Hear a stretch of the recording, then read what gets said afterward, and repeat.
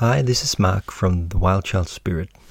In this podcast, I will talk about what happened when I went through a horrific but life-changing incident in Mexico. So in the previous podcast, Christina talked about in lesser detail and more about the overall trip from Tulum to Mazunte in Oaxaca.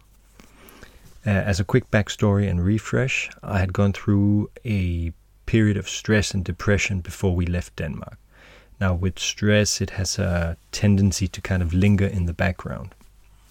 And just when you think it's gone, it comes back to sweep your legs from under you. And I had definitely been fooling myself into thinking that I was completely back to normal.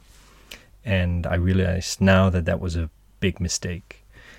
And as Christina mentioned, we had some good friends from Denmark who had an urgent wish to leave Denmark, partly because of the COVID situation, and they'd like to come to Mexico to hang out with us. So we all decided to meet in Oaxaca, that is the west coast of Mexico at the Pacific, and more specifically a small beach town called Mazunte. And so Christina and I, we talked about buying a car and driving it down there. And it's a trip of around 1,500 kilometers. And Christina and I had initially suggested that we should all meet in Tulum instead, because it would be more practical for us. But somehow we ended up choosing Mazunte, because we heard a lot of good things about this beach town. But I was eager to do the drive, and of course, in retrospect, if we had chosen Tulum, things would probably have turned out quite different. But hey, you can't turn back time. So I went out to find a good used car. And so this is something that is not so easy in Mexico. And the government in Mexico do not have any laws that require you to do any periodic checks on your car like they do in Europe. So everywhere on the roads you see old, worn-out cars held together with string and duct tape, and they literally drive them to death. And being a newbie in the used car market, I fell into the deepest of traps by actually buying one of these death traps. So and the stress had slowly crept back into my mind, and I think it really clouded my judgment when I bought the car we needed for a trip. And I found this really cool American Ford Freestar van. It was very big, enough room for 8 people, and it had a V8 engine, and it just sounded like thunder when you drove it. It was so cool. And I thought we would be flying. And, well, we did not.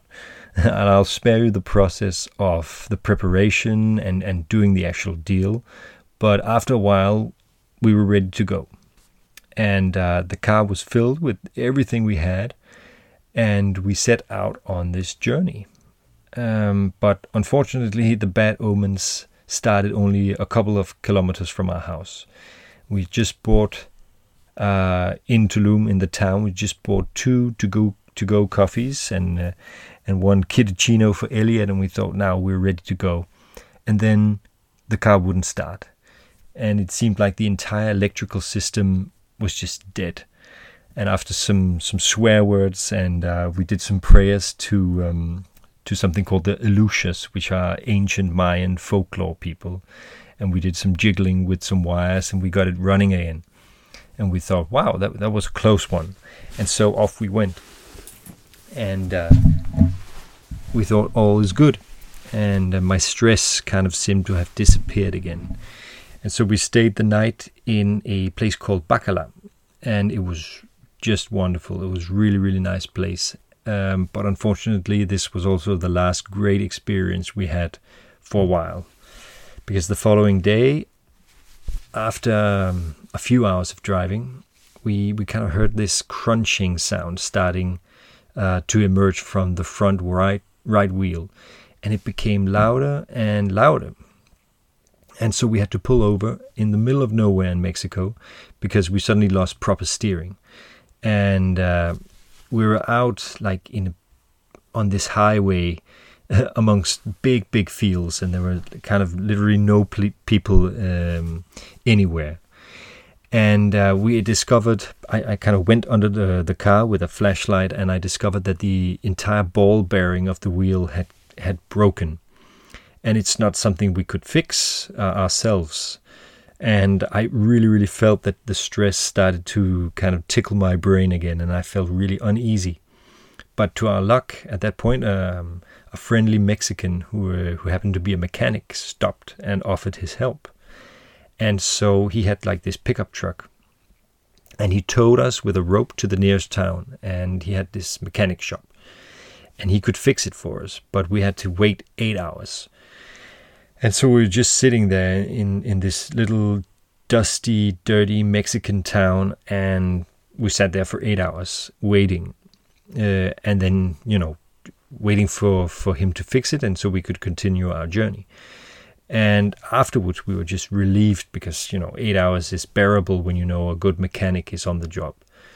And afterwards, we just, jumped back in the car, and we drove out into the sunset with high spirit. And a few hours later, the other ball bearing on the left side completely snapped.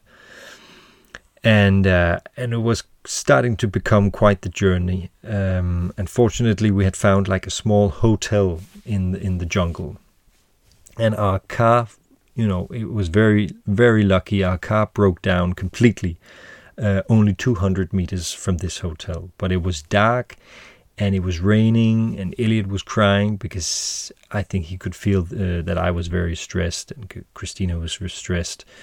And I could feel my blood pressure was on a serious mission. But the staff at the hotel, because I walked up to the hotel, and they were very friendly, and they came down with their pickup truck and towed us to the parking lot of the hotel. And so we settled into the room and kind of started to arrange for a mechanic to come and look at the car again. So far, so good. And the place we were at was a beautiful jungle resort in the middle of the Mayan jungle. We saw, toucan birds and butterflies and frogs and this gorgeous scenery. Well, at least Christina Elliott saw it, because I was just blinded by stress. And to be honest, I've always been very punctual and loyal, and I believe that if you make an agreement, you stay true to this. And so I was kind of worried about our meeting with our friends from Denmark, because we most definitely couldn't make it in time, in the time we had agreed upon. And I felt so compelled to contact them and apologize for this and kind of give them an update. But it seemed like the universe just really liked to challenge me. And so when I decided to kind of find a way to contact them, maybe just send them an email or call them, the entire electricity at the resort just went out because of the heavy rainfall. So we had no electricity, so no Wi-Fi or internet or anything. And we couldn't really get a signal on our phones because we were deep in this jungle. And so I kind of, started to become really, really annoyed and really, really stressed. And I saw that there was this watchtower or water tower. I think it was a watchtower at the far end of the resort. And I thought, well, maybe I should go there and climb this water tower or watchtower and see if I can get like a signal on my phone. And Christina, she's always been so calm, and I wish I had listened to her maybe now. But she tried to calm me and relax me and say I should, enjoy the place we're at. But I didn't. So I kind of just didn't listen to her. And I decided I would go down to this watchtower and climb it, because I really, really needed to get a signal on my phone so I could contact our friends. So I went down, and I had my phone in my hand, and I was kind of sweating with stress and anxiety. And I started to climb the stairs, and I didn't notice that there had been a sign across the stairs saying "Don't go up," but it was kind of pushed to one side, so I didn't see it. And I was climbing up in, pretty quickly, and I was still looking at my phone to see if there were any bars or any signal coming up, and I wasn't paying attention to anything else. And I definitely wasn't paying attention to the next step that was missing. And I was quite far up, but I really did pay attention to when I fell through the missing step and I crushed my kneecap on a metal rack on the step below, and it sent me into a world of pain. And I somehow clung onto the railing, and it prevented me from falling completely off the watchtower and down below. So I kind of swung around and found a place on the next step to sit. And I was sitting there holding my leg in while I was just screaming for Christina, and she came rushing up. She just flew up the tower, and she saw me sitting there in agony, and I could see on her face that it was really bad. And so she ran back down to get help, and while she did this, I took my belt off like in true commando style, and I wrapped it around my leg to prevent it from stretching out and pushing the bits of kneecap around. And I know it sounds really, really awful, and it really also looked terrible. But, at that point, how happy can you be for adrenaline, right? So in the meantime, Christina had in the meantime fetched a doctor that coincidentally happened to be at the resort. And for some weird reason, there's always a doctor present when something bad happens. And he came up the stairs, and he was almost throwing up when he saw my knee. And it's really bad if a doctor can't take it. And Christina filled me with homeopathic medicine, which we always travel with. And the doctor filled me with traditional, conventional medicine. But I don't think any of it worked at that moment. I was just, it was quite the experience. And because the electricity had gone, a staff member from the hotel had to drive to the nearest town, which was around, I think, 11 kilometers away, and get an ambulance. So I was sitting in this tower for a while, and I asked Christina to take a picture of me because, hey, why not? I mean, I was high on adrenaline, and, you want memories from something like this, right? But unfortunately, because we had Elliot with us, he saw me in this condition, and I'm sure he was traumatized by it in some way. And we spent many hours since talking it over with him to kind of process it. And today, I don't know how much it has affected him or will do in the future, but it's definitely something we have to be aware about. But anyway, after a while, the ambulance came, and because I couldn't stretch my leg, there had to be like 4 people to carry me down the stairs and into the ambulance. And it was a really bumpy ride to the hospital. And Christina and Elliot were with me in the ambulance. And when we arrived to the hospital, it was something like, out of a horror movie. It looked so scruffy and so dirty. And I know Christina talked about this in the previous podcast, but my experience of this hospital or place was very odd because it was creepy and it was dirty, but the staff members were so friendly and so heartwarming. And but they gave me a lot of medicine, and I didn't really want it, but I had to take it to endure the pain of them actually forcing my leg out into a stretched position. And then they could kind of cast it up, and it actually helped on the pain. But they were very honest about it, but unfortunately they just lacked the skill of doing this kind of surgery at their hospital. And so they advised me to find another hospital. And our insurance company, the one called Safety Wing, which Christina had spoken with, said that we should find the best private hospital as we possibly could, because it would be far cheaper to have the operation done properly the first time instead of, several times down the road, which made sense. So we found a private hospital in a border town close to Belize and called Chetumal, but it was 150 kilometers away, and this was the nearest proper hospital. But this hospital, the one where I was at, they were so kind to arrange for an ambulance to drive us there the following day.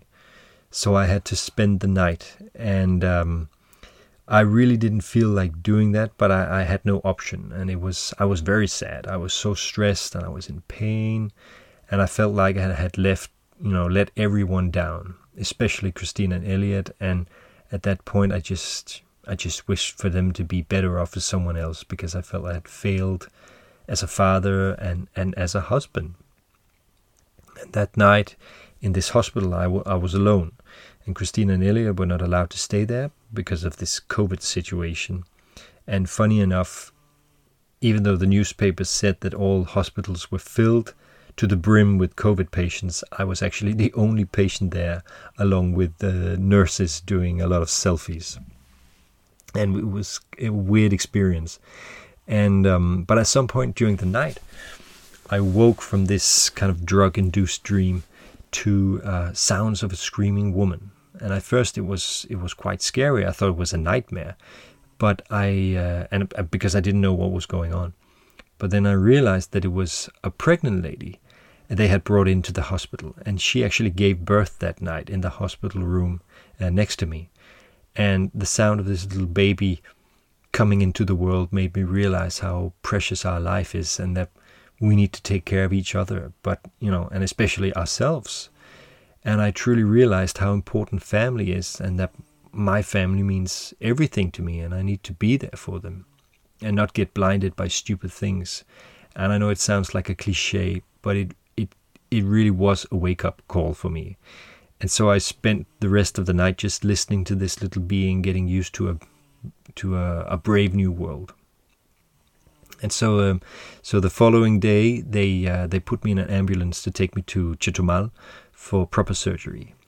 And on the way, I had an IV drip with me. But for some reason, the paramedics decided to hang it just in front of my face. And so because of the poor maintenance of Mexican roads, every time we hit a bump or a hole, I got smacked in the face with this bag of salt water. And it was so hilarious that you could kind of only laugh about it. But so 150 kilometers later, we arrive at this big hospital, discovering kind of that this place was also far from packed with COVID patients. It could have been any other hospital on a normal day. And it puts things into perspective when you are in the middle of a pandemic. And you hear a lot of stories, but it was also a weird experience.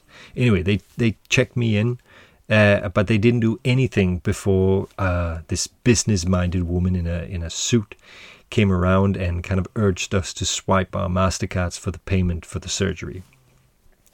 Good service and hospitality, totally, but not before you pay. So we did that, and I got a private room where I stayed for a total of, I think it was 4 days. And the surgery went smooth, although I wished I'd not been awake during the surgery, because it was a weird feeling getting like this epidural and not feeling your lower body, but hearing the crunch and squish from the operation on my knee. And afterwards they brought me back to my room, where these two, let's call them mildly large Mexican ladies, were waiting to give me a proper bed bath. And it wasn't a pleasant experience, to say the least, being rough-handled in a bed and not feeling your entire lower body, preventing you from escaping, and it kind of leaves mental marks. But seriously, they were very kind, and they did their job really, really good. So after a while, they allowed me to leave the hospital, and the surgeon said that I should sit in a wheelchair for 3 to 6 weeks, and then on crutches for 4 weeks. And so first of all, you can't ride, you can't ride a wheelchair in Mexico. It's definitely not a handicap-friendly country. And every sidewalk and road are rough and bumpy and uneven, and there are no ramps. If you have to go into a building, there's no ramps. It's just stairs. And secondly, Christina kind of chased around to find a wheelchair with support for stretched out leg in a cast, and it's not possible. You could just find those normal wheelchairs for bent legs.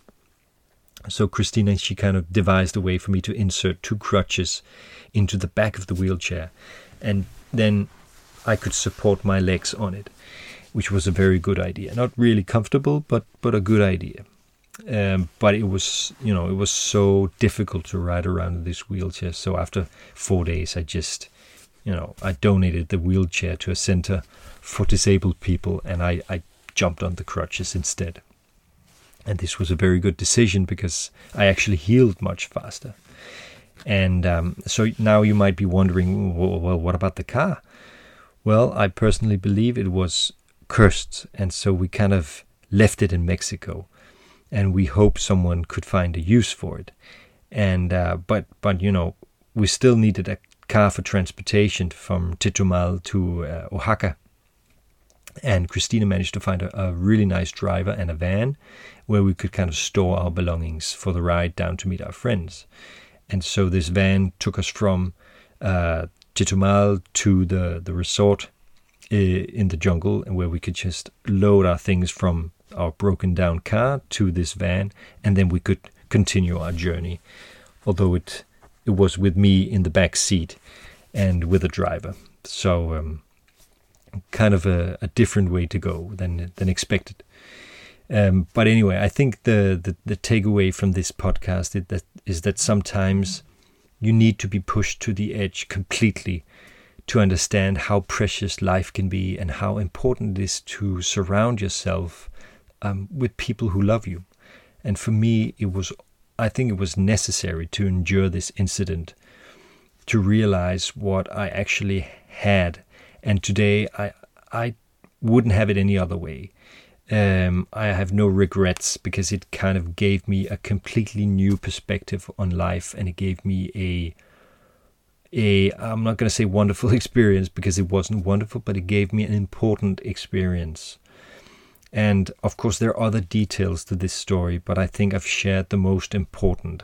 And I really hope that this podcast can inspire you in a way that you can do things differently. The next podcast will be about our meeting with our friends and how all that turned out to be not so cool as we thought. But so stay tuned for that.